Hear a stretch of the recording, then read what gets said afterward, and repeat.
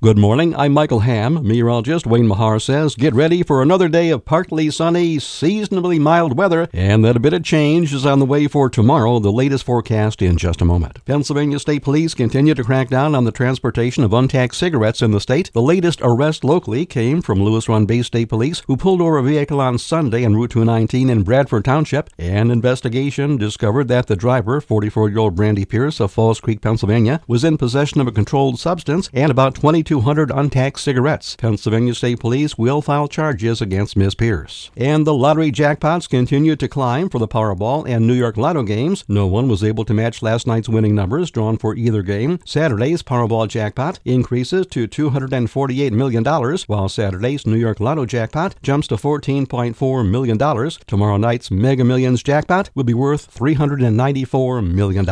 And that's the latest news. Michael Ham reporting.